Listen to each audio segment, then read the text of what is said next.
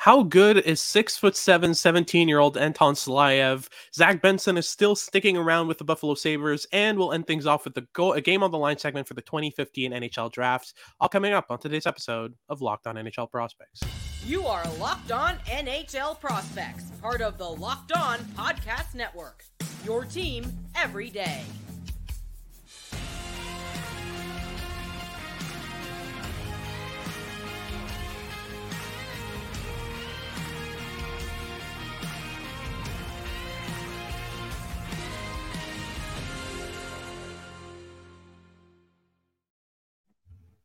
Hello and welcome back to Locked On NHL Prospects, part of the Locked On Podcast Network, your team every day. On this podcast, we break down everything prospects related for you 5 days a week, Monday to Friday. I'm Hadi Kalikesh, joined by Sebastian High. And on today's episode, we'll talk about a couple different kind of elements of scouting. First and foremost, we'll talk about a 2024 NHL draft eligible 6'7", 17-year-old Anton Salayev playing top 4 minutes in the KHL. We'll talk about how he's been doing so far, what we've seen from him, kind of give you an update on what the profile is for this type of player. Then in our second segment, we'll talk about Zach Benson, a 2023 NHL draft eligible who's still sticking around with the Buffalo Sabres. Pretty impressive for a 13th overall pick. And then we'll end things off with our game on the line segment for the 2015 NHL draft, where we make a starting 6 out of a player from each round of the 2015 draft and try to win a Game 7 Stanley Cup final. But before we get into any of that, just make sure to like and subscribe if you're watching on YouTube. Leave us a comment letting us know what you want us to talk about. We always read our comments, leaving for our mailbag segment, so it's always very much appreciated. And if you're listening on your favorite podcasting platform, make sure to make us your first listen of the day. So let's start things off with our breakdown of Anton Salayev's kind of season so far in the KHL. I don't believe he's been sent down yet to the MHL or anything like that. He's really just been playing full-time in the KHL. For a decently good team in the KHL, a team that's doing really well. I believe they're coached by Sergei Fedorov. Correct me if I'm wrong. But I think so. Yeah. Sergei Fedorov so far has shown that he's not too shy to let players play at the KHL level, which is a breath of fresh air given what we've seen pretty much every year for the past 10, 15 years in the KHL. Just young players getting benched, playing as 13th forwards, not seeing a minute of ice time.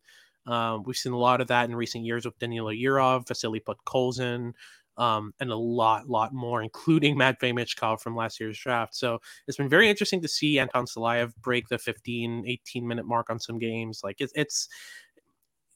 for me, the question is, does he kind of warrant that so far? I mean, we can talk about his profile in a sec. I just want to know from your point of view, really quickly, do you think that this is a player who deserves this spot in a KHL lineup, or is this too early in his development?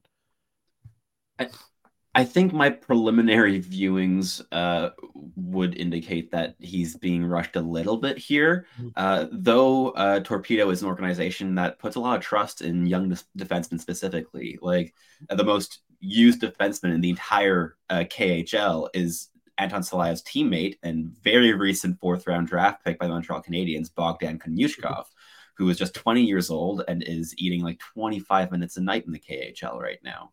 So this is an organization that very clearly trusts young players when they are able to prove themselves. And while my early viewings of Anton Salayev have been rather chaotic and inconsistent and have left me with a lot of question marks, I can also see why they are feeding this player this many minutes this early. Anton Salayev is a very mobile, hulking defenseman who has some very bright flashes in terms of his toolkit, but I still have a lot of questions in terms of how he's able to put all of his tools together into one really comprehensive toolkit.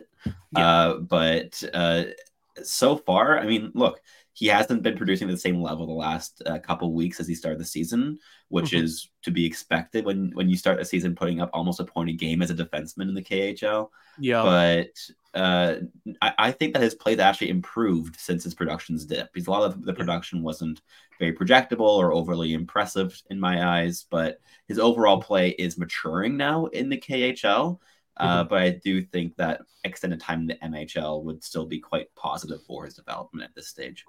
100%, fully agree. By the way, while you're talking, I went and checked who the head coach of Torpedo is. I Larionov, I know. Yeah, I mistook Igor a Russian Larionov. legend. I mistook a Russian legend for another. But yeah, it's Igor Larionov, and what we've seen from him so far in the KHL. I mean, like you said, the top used player, the top used defenseman in the entire KHL right now is a 20-year-old playing in their system, which is it's a breath of fresh air and a lot of news to me, given what we've seen recently in the KHL. But yeah, I mean, what we see from Salayev is a player who's, he's 6'7", 205 pounds, but he moves like a small player. Like his edge work, his skating stride, the strength that he puts in each stride is extremely impressive. From what I've seen, he's a player who can close gaps better than a lot of players at any level right now, including the KHL. I mean, 3-4 strides and he's catching up with a guy on a breakaway. Like it's effortless to him, and it's really fun to see.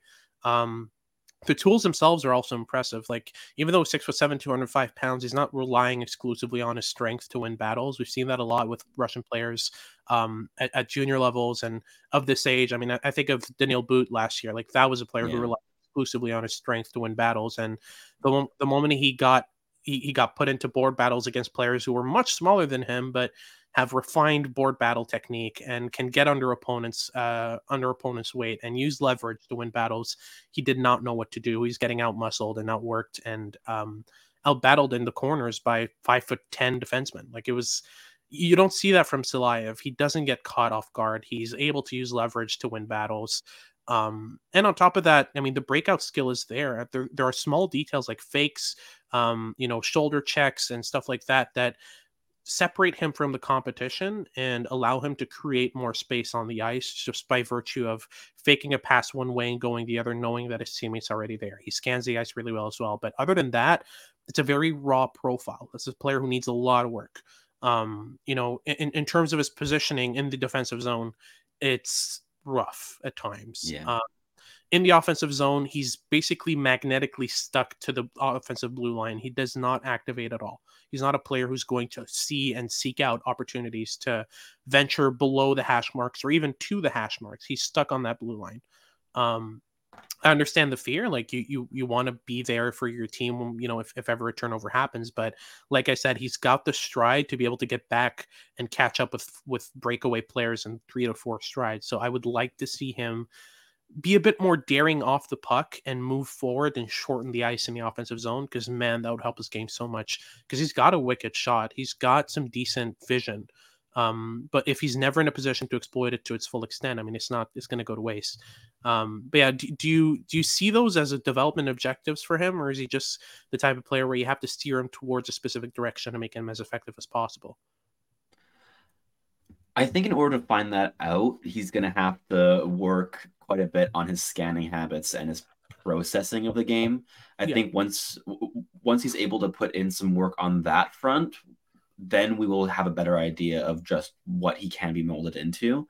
Because if he's able to really progress and scan a lot more frequently at 200 feet in all 3 zones, and actually showing progress in how he processes the game and how he uses the information that he collects on his scans to solve problems that are encroaching in on him.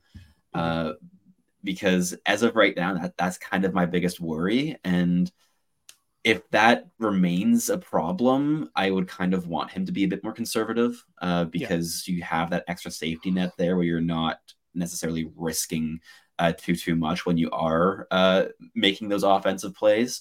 But if he's able to really work on that and calibrate his risk assessment gauge when he does activate, if he learns to do so, then I think we have a far more interesting prospect here with a far higher upside, because you can actually trust him to make his own decisions and to take calculated risks rather than just either like all or nothing it, which is kind of what I've seen with Salayev. Like I've seen some games where he activates a ton, and it's just kind of like a mental thing seemingly, where there's certain games where he's like, okay, I'm going to play offense, and certain games where it's like, I'm just playing defense today. And he's been playing more defensively since the start of the KHL season, which is another reason that his point totals have dropped. And I have liked him more in that role as of right now. But in terms of long-term projection and development, it can go either way. I really need to see some progress on the mental side of the game to feel comfortable projecting him as a potential offensive piece. because if the mental game doesn't quite catch up to the physical tools, I wouldn't really want him to be risking things for offensive opportunities at the NHL level either. Makes sense. And real quick for things off, he's got basically the exact same frame as Maverick Lamoureux. Do you see them as players who are comparable or not yet? Stylistically very different. I think Mm-hmm. Lamoureux is a lot more composed and calm defensively. I think he's positionally a lot more aware in his own Mm-hmm. zone.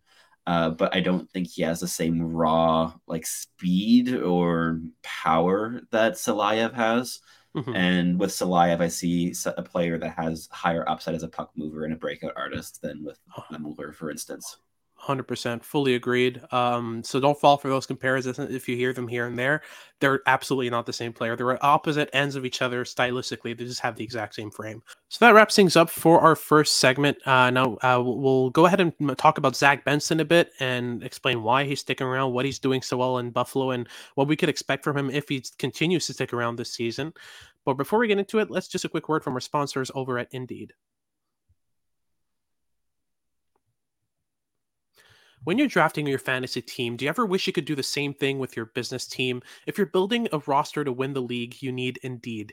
Indeed is the hiring platform where you can attract, interview, and hire all in one place. Don't spend hours on multiple job sites looking for candidates with the right skills and wasting a bunch of time on that when all you can do is just go on Indeed and have them do the work for you. They have a new feature called Instant Match. Basically, candidates that you invite to apply through Instant Match first are 3 times more likely to apply for your job than the candidates who only see it in search, according to US Indeed data. And with Instant Match, basically the way it works is as soon as you sponsor a post, you get a short list of quality candidates whose resumes on Indeed match exactly what you're looking for, or as close as possible. And then you can invite them to apply right away. So join over 3 million businesses worldwide using Indeed to hire great talent fast. It's a system that works. It got me my day job. It's a very effective way to go about hiring people for your business. And Indeed knows when you're growing your own business, you have to make every dollar count. So that's why with Indeed, you only pay for quality applications that match exactly what you require for the job that you're looking to fill. In the minute that I've been talking to you, 16 hires were made at Indeed, according to Indeed data worldwide. So just go to indeed.com/locked on to get started right now. Look at you started with Instant Match and set you up well on that side. So again, that's indeed.com/locked on.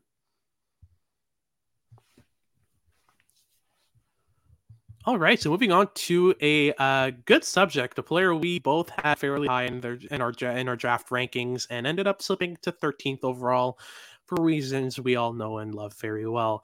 Nothing's changed in the NHL seemingly because right now Zach Benson is playing, looking, and developing like an NHLer. The way that he's been playing right now in Buffalo. It's first and foremost, do you think he starts the year in Buffalo? And how insane would it be if that happens? At this point, I think he might get a 9-game trial. Yeah. I still am a little bit skeptical that he's going to stick with the team, mainly just because I think that Buffalo's been quite patient with their prospects, and Yeah. I think that's a great strategy in Mhm. terms of development. And that said, I think that Benson could be a very solid NHLer right out of the gate if Yeah. the Sabres kept him, and I think he'd do just fine. Mhm. But I think that an extra season going back to the WHL with the Wenatchee Wild would kind of just be the cherry on top of his junior development. I think that Mhm. having that extra time to just fully lean into his skill and his production and his overall offensive game would be really, really great and kind of solidifying his projection as a skill guy primarily, Yeah. rather than perhaps falling into the trap of developing him as a third liner because he has that intensity and that off puck game that's so strong. Mhm. But I am just very happy to see how well he's been doing with Buffalo throughout training camp, throughout preseason, Mhm. because it's honestly quite vindicating with just how much we seemingly were yelling up at the clouds of just how good Zach Benson was for the entirety of last year. Yep. And to see him flourishing now against professional competition is really nice to see. 100% fully agreed. The only thing is I'd say the way he's playing right now is I'd find it very difficult as a coach or as a GM to justify not keeping him in the lineup. He played last preseason game on the same line as Tage Thompson and Jeff Skinner, I believe, or was it Dylan Cousins? Either way, like he was playing on the first line, and through the first two periods, I believe it was -3 when he was on the ice for 3 goals against, but by the third period, he had scored a goal and was playing exceptional hockey. And that's one thing that very early in my career, through talking to scouts and coaches and etc., one thing that came out when I was trying to figure out how to identify hockey sense, Greg Revak, a friend of the show, told me watch for the players that perform better in the third period, because usually what happens throughout the game, a player reads and figures out what the opponents that he's facing regularly are going to do, and by the third period he already has a good idea of what they're going to do before they do it. So a player that's smart enough, when they get to the third period, they're better than they were at the start of the game, because they've evolved to adapt around opponents' habits, around their tools, in order to make things work. And that was exactly what we saw from Zach Benson in that period. And beyond that, I mean, in the game against the Boston Bruins, he won a board battle single handedly against Matt Grzelcyk, where Matt Grzelcyk was trying to wait for his teammate to blow the zone so he could just kind of chip it over the offensive blue line and into his path. But Benson read that, jumped on Grzelcyk as soon as possible, outmuscled him, pinned him against the boards, got the puck, and played it out. Like it just, and that all happened so quickly. And people were surprised. We're like, wow, I really didn't expect that from Zach Benson. I'm just like, he's done this, like he's been doing this like 20 times a game per game, every time he hops on the ice for what was before the Winnipeg Ice and is now the Wenatchee Wild.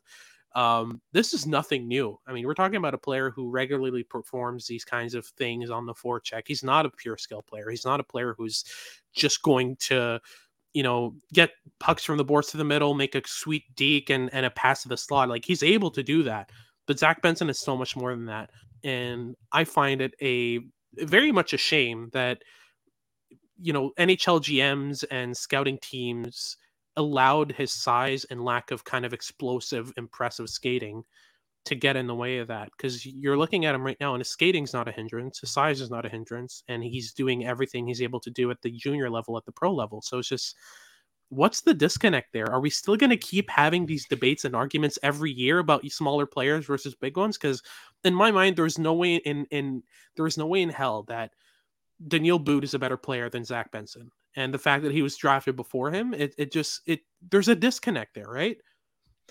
Yeah, I do think it's evolving and changing with time. Yeah. Like go back like 10 years and a player like Zach Benson wouldn't have been drafted in the first round, let alone top 15. So I do think there is a slow shift on that front, and you're seeing particular organizations that are kind of going against the current with that. So I'm thinking of teams like Minnesota and Carolina, Columbus, Buffalo, that are starting to draft in a sense that is a bit closer to how like the public sphere would kind of approach the draft as a whole. But yeah, look, like Zach Benson is a player who, as you said, is a terrific playmaker, tremendously engaged off puck, one of the smartest players we've seen come through the draft in the last, 3-4 years. Yeah. And he should not have dropped outside the top 10. I fully agree. This is a player I had ranked 5th overall in the same tier as Leo Carlson. And I'm a massive fan of his. Now, at least for the time being, for the foreseeable future, I do still think it's going to be a mold of player that gets undervalued at the NHL draft. But I am seeing quite a big shift overall. Like going back to like the DeBrincat draft, for instance, where he fell to like the mid-second, and even just a couple years later, Cole Caulfield went 15th overall, right? Like there is a shift happening on that front. But yeah, it's definitely still apparent that skating and size are two of the most valued assets in the league, and those are the two things that Zach Benson lacks. Yeah, quite the opposite for Anton Salayev, though, right? I mean, it's just indeed very different players here. Those are the two things he has, and he's probably going to get drafted top 5. But we'll see how that works out. That's been it for our second segment. Then we'll move on to our third segment. We're going to do our game on the line segment for the 2015 NHL Draft right after these messages from our sponsors over at FanDuel. Snap into action this NFL season with FanDuel, America's #1 sportsbook. Right now, new customers get $200 in bonus bets, guaranteed, when they place a $5 bet. That's $200 in bonus bets, win or lose, that you can use on anything, ranging from player props to spreads to over and unders and far more. If you've been thinking of joining FanDuel, there's no better time to get in on the action than right now. So visit fanduel.com/lockedon and kick off the NFL season. FanDuel, official partner of the NFL. Alrighty, so to close things off, we'll end things up with our Game on the Line segment for the 2015 NHL Draft. If you're new here and haven't heard of this yet, go check out the other ones. It's a pretty interesting project here where we basically pick a player from a different round and make a starting six lineup with that: 3 forwards, 2 defensemen, and a goalie, and basically try to win a Game 7 final. Game 7 Stanley Cup final against each other to see which team would probably win that. We kind of break that down for you. This time we're going for the 2015 NHL draft. We've been working our way backwards from 2023. So let's start with our center here. I don't think there's any doubt, right? I mean, we're talking about a player who has a almost 300-point lead on the second leading scorer in this draft, which is none other than Connor McDavid, Mr. Generational. I mean, there's really no one that competes here, right? What do you mean? There's so many players here, Hattie. We have to at least make a segment out of this argument that McDavid deserves to be in this lineup. To be fair, we're talking about one of the best draft years in recent memory. Like these first 2 rounds are draft insane. Class. Yeah, ridiculous draft class. It still took us about how long to decide on the McDavid pick? Maybe half a second each. We decided before we even started this that it was going to be unanimous. Yeah. You didn't have to say anything. Mm-hmm. McDavid's the easy pick in this draft class, but it's a very, very strong draft class. And I think that both of our lineups here are some of the stronger ones we've been able to put together so far in this series. It's my favorite, again, it's a very, very strong draft class. So we have also the same left winger for both teams. Very easy pick as well in the 5th round, Kirill Kaprizov. There were some other good options in that round, but when Kirill Kaprizov is available to you, you pick him. And we both did just that, but we had different choices for other wingers. So who did you go with there? I went with Sebastian Aho at the right wing. I think, even though he's primarily a center, he can play the wing position really well. I went with Aho mainly because I needed a player who was going to be able to match the first 2 in terms of processing speed, and I couldn't find a better option outside of the first round that would fit that perfectly. I mean, Sebastian Aho reads the game at an advanced level. He's not particularly strong in any particular element. He's not the best shooter. He's not the best playmaker. He's not the best stick handler. In terms of puck skills, he's above average for sure, but nothing exceptional. What makes Aho so good is his reading of the game, his awareness, his positioning, all the small details he does right. And with 2 pure skill, pure dynamism players like McDavid and Kaprizov, you need that kind of chess-like element on that lineup. And for me, Sebastian Aho fits that to a T. I went with Rupe Hintz, so I also spent my 2nd round draft pick to finish up my forward core here. I went with Hintz over Aho. I mean, it was a bit of a coin toss, but I think that Rupert Hintz will add a lot of power and physicality and overall grit to that first line, which I think will really free up a lot of space in the offensive zone for Kirill Kaprizov and for Connor McDavid to kind of just work their magic. And he's also a potent dual threat scorer that will fit in so seamlessly on that line, with all 3 players being elite playmakers and goal scorers. And I'm very, very happy with that combination. While Hintz is not the same level of defensive player as Sebastian Aho is, I think that he will complement the other 2 players a bit better in the offensive zone. And again, this is a Game 7 OT, first team to score type of segment that we're doing, and at the setting that we're working in. And I think that Rupe Hintz gives me a slightly better chance of putting the puck in the net than Sebastian Aho would. So that would justify my choice on this one.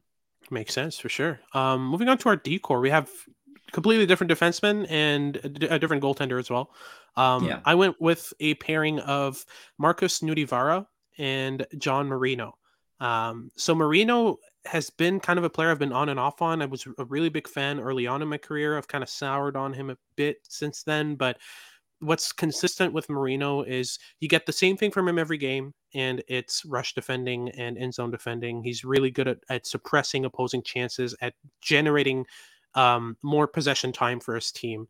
And with a front line of McDavid, Aho, and Kaprizov, any moment you have the puck is a dangerous moment. So John Marino fits that kind of mold of a player who's going to suppress opposing chances very early and turn them around, make a good breakout pass, and then your team's off with the puck.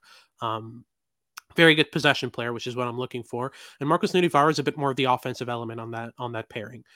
He's not exceptional offensively, and obviously, I mean, when you have McDavid, Aho, and Kaprizov, you can afford to have less offensively leaning defensemen. But Nudivara still has a decent shot from the point. He's able to shoot through screens very well, which is something I'm looking for with this line. And he cycles the puck really well.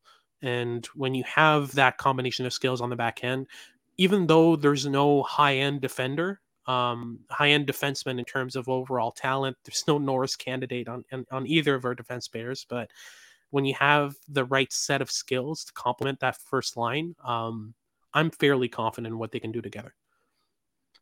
I went with the current LA Kings pairing. Mm-hmm. I went with Matt Roy and Gavrikov as Mm-hmm. my back two. Mm-hmm. I think that they give me a decent amount of stability and composure on that back line. Roy is really a stay-at-home defenseman that I can trust to be uh, overall effective and simple defensively, who clears the slot decently well off puck. He closes his gaps all right. He's a perfectly average, like number 5 defenseman in the NHL, which Mm-hmm. was totally fine for my 7th round draft pick here. I mean, I spent my big draft capital up front, Mm-hmm. and Gavrikov is a bit better as a defenseman. He's a bit more interesting, a bit more of a two-way player. Mm-hmm. And I've really quite liked how he's developed, especially in the last like 2 years. I thought Mm-hmm. he's taking a really big jump. There's a reason he was a big deadline trade last season, and LA got a very good, like a bang solid top 4 defenseman out of him so far.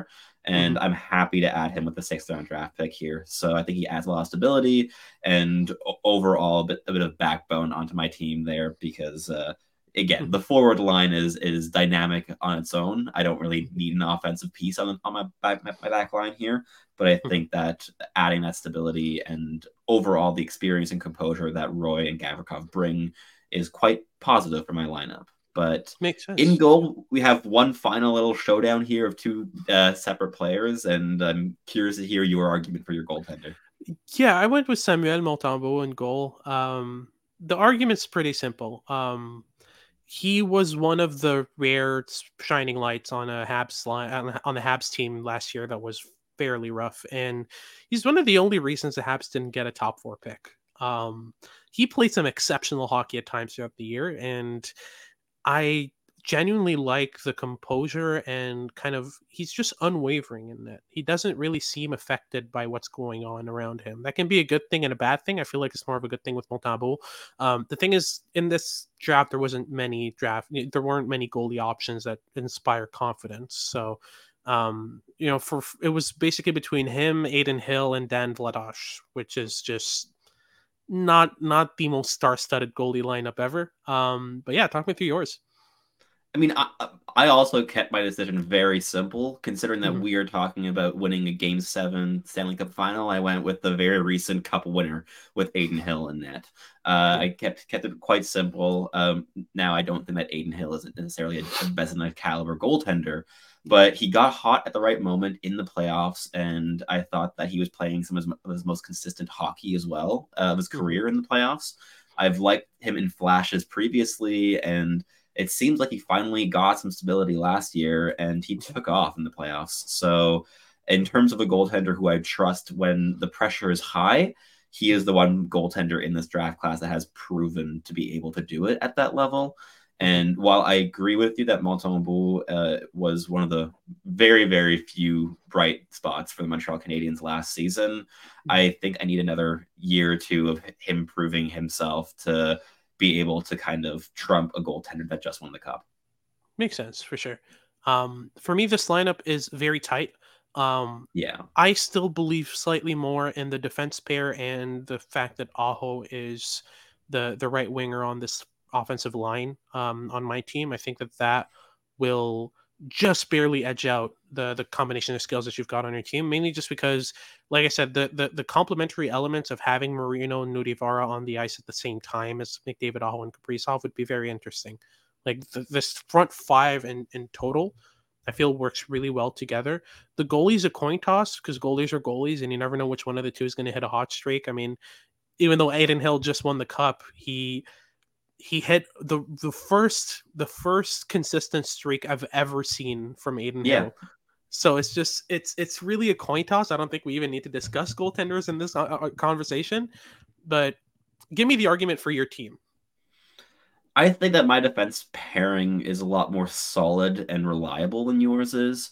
Like Mm-hmm. Nudivara is injured a lot and defensively is a bit more iffy. Mm-hmm. And while I do really like John Marino's transition defending, I am not quite as convinced by his in zone defending. Mm-hmm. Whereas Gavrikov is one of the most solid in zone defenders in the league, and there's a reason that LA paid a pretty big price to acquire him a couple Mm-hmm. months ago. And Matt Roy, again, is just very, very simple, very solid. The Mm-hmm. transition burden is going to fall on the forwards, but I have McDavid on the ice. It doesn't really matter to me. Yeah. And I think that I have a bit more balance in terms of that offense to defense. Whereas for you, I think your best defensive player is actually Sebastian Aho. Mm-hmm. Whereas I went more defense with my actual defensive pairing in order to go with the all-out offense of Rupe Hintz, McDavid, and For sure. Kaprizov. Makes sense for sure. But that wraps things up for today's episode. Thank you very much for tuning in. Make sure to like and subscribe if you're watching on YouTube. Leave us a comment letting us know which one of our two teams would win. And if you have any questions, leave them in the comments below as well. And if you're listening on your favorite podcasting platform, make sure to make us your first listen of the day. For your second listen of the day, make sure to check out Locked On Sports Today. They've got all your updates and news about what's going on in sports. And make sure to tune in for our next episode as we continue our prospects talk. This has been Hattie Kalakesh with Sebastian High, and we hope you tune in next time.